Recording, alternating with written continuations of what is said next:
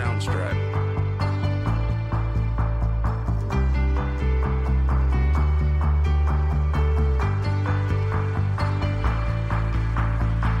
Soundstripe. Hi, guys, and welcome to Coach Kuno Podcast, the number zero podcast for career and life success. The goal of this podcast is to reach as many people as possible, like me, who wanted to be successful in their careers and life. I'm your host, Jai. Have you ever thought of having an extra hustle via freelancing bukod sa regular day job mo? For sure, you have heard about Upwork, right?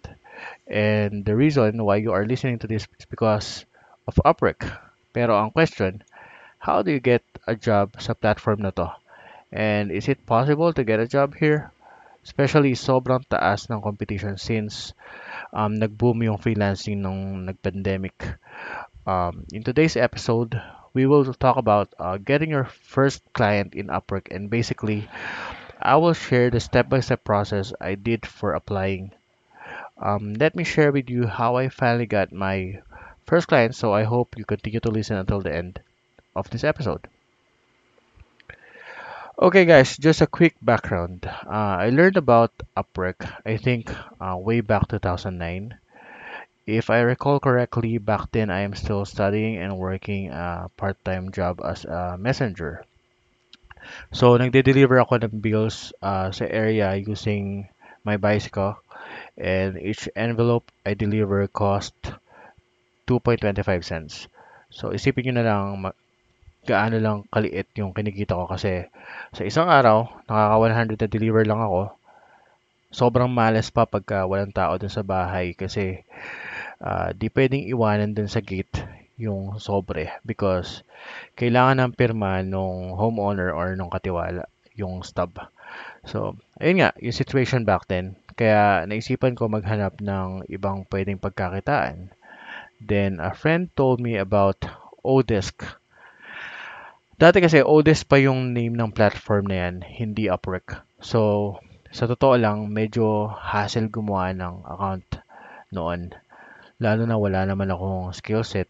Tapos, dadagdag pa yung ang dami-dami exam doon para ma-verify yung capabilities mo as a freelancer.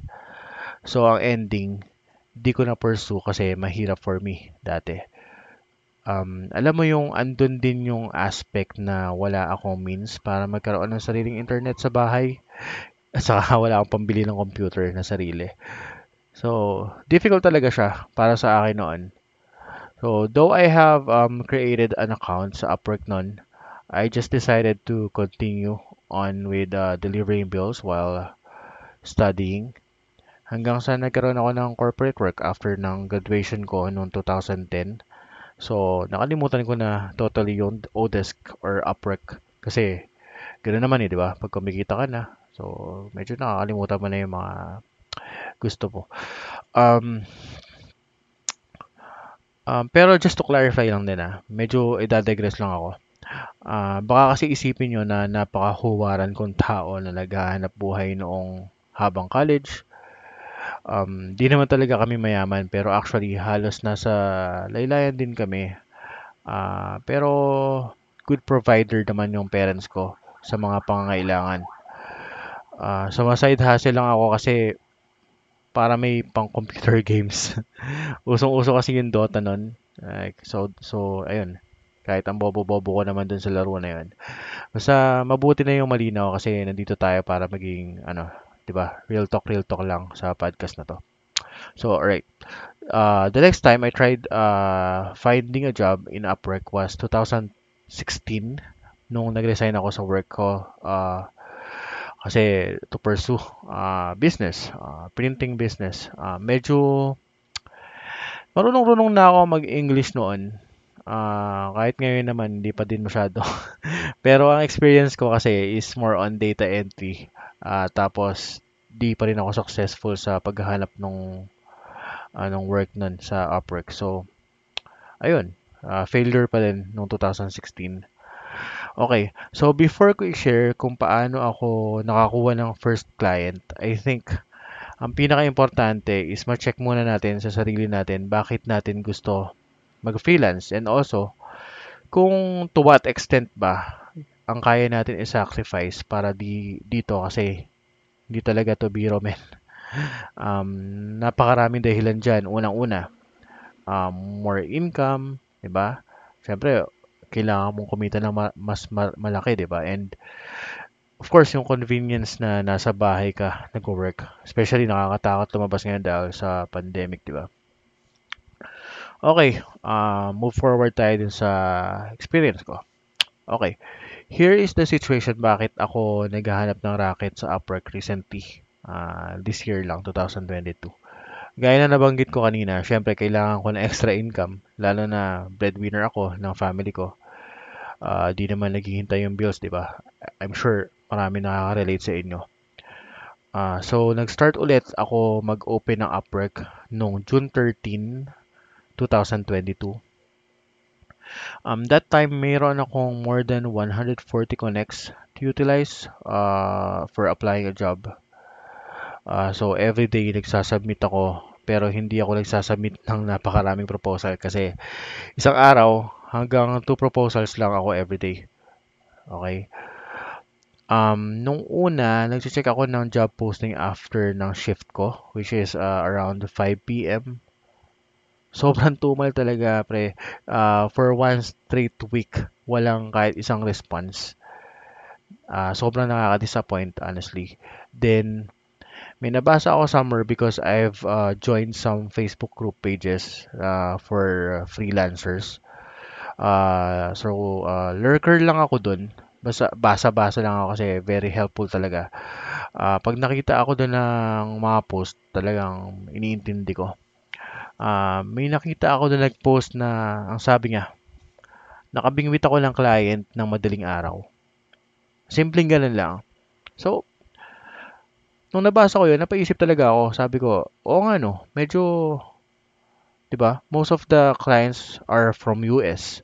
So, syempre, magpo-post sila Eastern Time.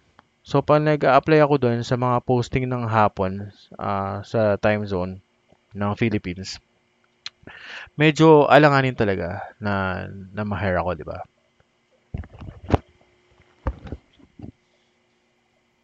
Isa pa, di ko sinecheck noon kung ilang oras na yung nakalipas nung na-post yung ano, yung job posting.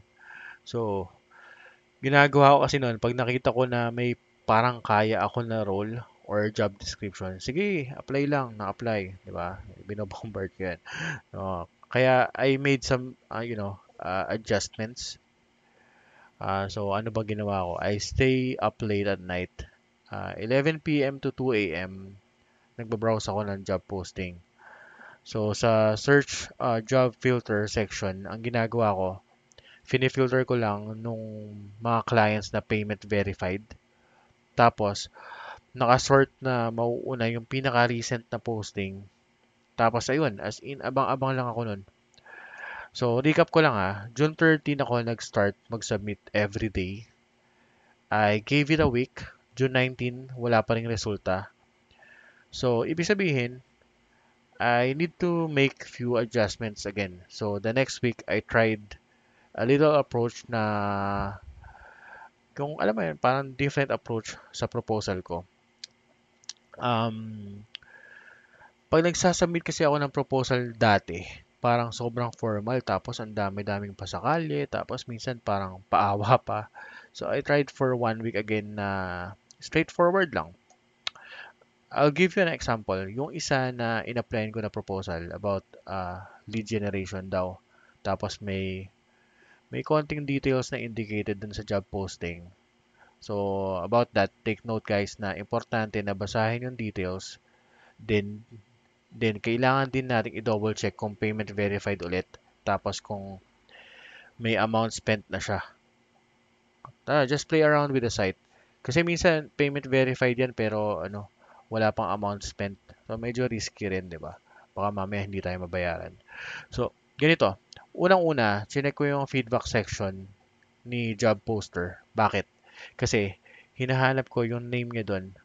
Makikita mo doon minsan yung name niya sa feedback ng freelancer niya. Halimbawa, Jai yung pangalan ng client na nakita ko. So, ganito sasabihin ko sa proposal ko. Hi Jai, please see attached sample I created based on your target market. I believe I can help you with the task. Looking forward to hearing from you. So, ganun lang kasimple. Pero of course, need mo yung details para magawa mo siya ng sample. Ako kasi nakita ko yung post na yun, 5 minutes pa lang. So, ginawa ko, nag-try ako na mag-lead gen based dun sa target market niya. 5 items lang. Then, sinend ko sa kanya yung sample. Para mapatunayan ko lang na kaya ko, di ba? Tapos, in other scenario, kung may mga nagawa ka na pictures, posters, mga photoshops, di ba? Minsan, Canva. Pwede mo i-send yun. Siyempre, para mapatunayan mo na may skills ka, di ba? So, basically, ganun lang. Di naman ako nag-work for him for free. Kasi, di ba? Parang naisip ko lang naman as a starter, kailangan ko magkaroon ng edge para mapansin ako ni client. So, 'di ba? Kung isipin mo, oh, may C attach agad. So, ayun. Ah, so again, disclaimer lang di naman ako expert. Baguhan din ako sa freelancing and Upwork and other platforms. Baka kasi may makarinig dito na expert na sa freelancing and Upwork. So, ayun lang. I'm not saying na ito lang yung paraan. So, I'm just sharing yung mga nag-work for me. Okay. Going back, ginawa ko yung ganoong approach for I think from June 20. So ayan na, may nag-reply na June 29 and June 27 from two different clients. Siyempre, kahit di ako hired, natuwa ako kasi medyo effective yung naging paraan ko, 'di ba? Improvement 'yun, 'di ba? Kumbaga nakakita ako ng liwanag kahit papaano. Kasi ayun, kung hindi effective, syempre hindi naman walang magre-reply, di ba? Hindi ka mapapansin. So, unfortunately, may napili sila na iba dun sa role. Pero okay lang yun kasi pag may nagre-reply naman, may return ako next. So, may pwede ka pang magamit for next application. So, good thing yan. Ayun. So, dahil sa tingin ko, effective yung ginawa ko, tinuloy ko lang yung same na strategy. Then, July 4, may nag-send ng contract sa akin out of nowhere. Imagine, 5 hours a week. Tapos, madali lang yung role. Lead generation lang din. Pero parang ang style naman nung client doon, three kami, tatlo kami na hinire niya. Kung sino yung pinakamagaling, yun yung i-continue niya sa contract after a week. Okay? So, unfortunately, di ako napili kasi at one point, nagkaroon kami ng disconnect sa instruction. Kasi medyo bida-bida ako kasi dahil, alam mo yun, first client ko, suggest ako ng mga additional na i-add sa file kasi I thought na makakatulong sa kanya. Pero hindi kasi nag-work yung ganun dito. So, isa yan sa na-realize ko. Kung ano yung instruction, yun lang yung sundin. Ibang-iba talaga siya sa corporate world kasi sa corporate job dito sa atin, madalas, pag may ideas ka, matutuwa yung boss mo, di ba? Kasi tatanggapin nila yon, pwedeng implement, ganyan, ganyan. So, pero syempre, yung mga clients na yan, to each his own din yan. Iba-iba yan. For sure, may mga clients na tumatanggap ng suggestion, natutuwa. Pero again, take away ko lang, sundin na lang natin yung instruction. Diba? So, the contract has ended, but, life goes on. Sa kabutihan pala, di naman bad yung naging feedback niya sa account ko. Medyo commended pa nga ako somehow kasi sa hard work ko. So, ayun, continue lang ulit ako sa job hunt. Alright, just a recap ng step by step kung paano ko nabingwit yung first client. Number one, try searching na madaling araw. Okay? Mag-sacrifice ka ng konting sleep.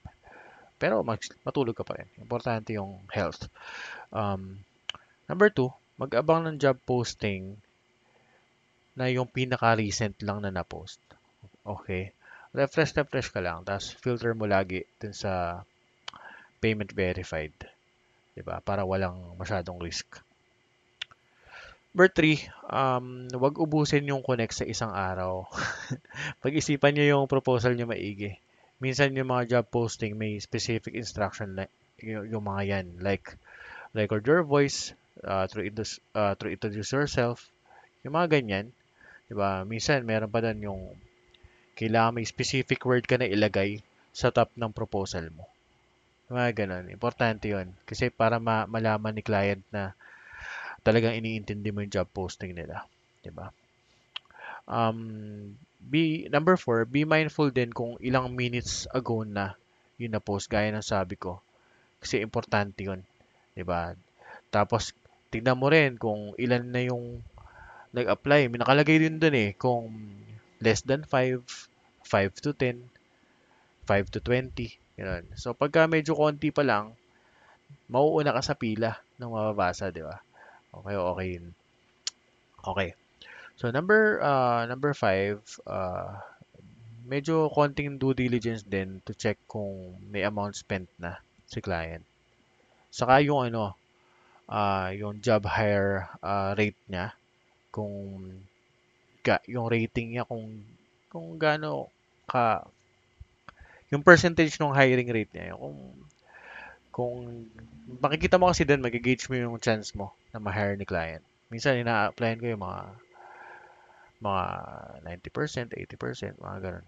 So, number six, before sending a proposal, try to find the client's name in the feedback section. Nakikita yun doon.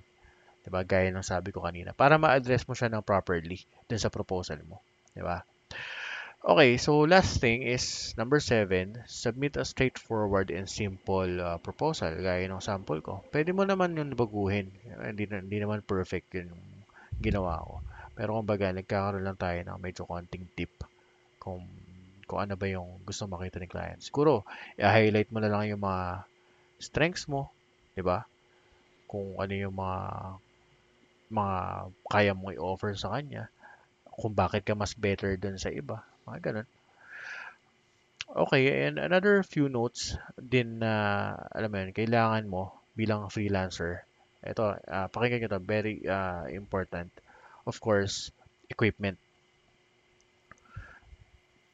Kailangan mo ng computer or laptop, 'di ba? Siyempre, hindi naman kailangan diyan yung mahinang klase, medyo nasa i3 and up na kasi para medyo kaya na makipagsabayan sa mga kailangan ni client.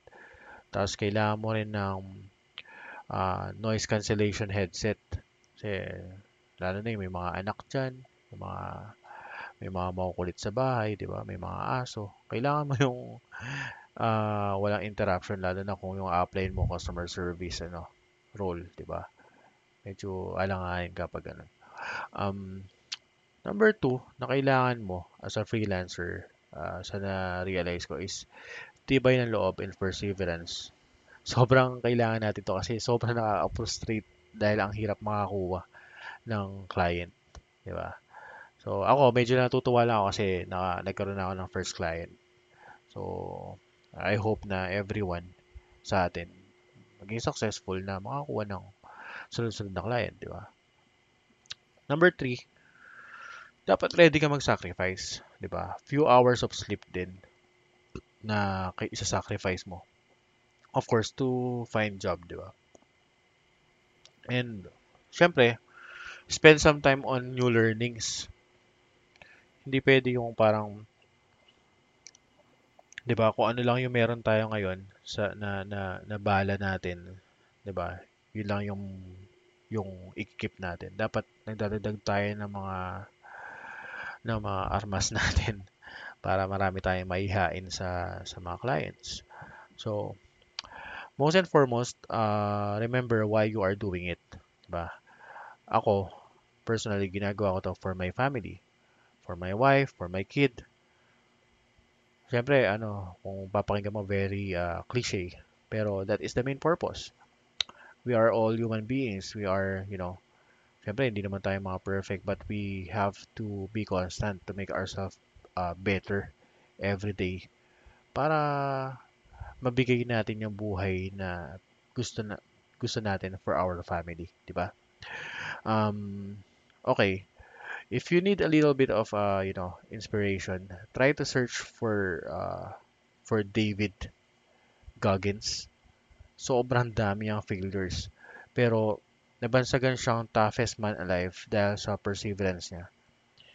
He has this rule called 40% rule.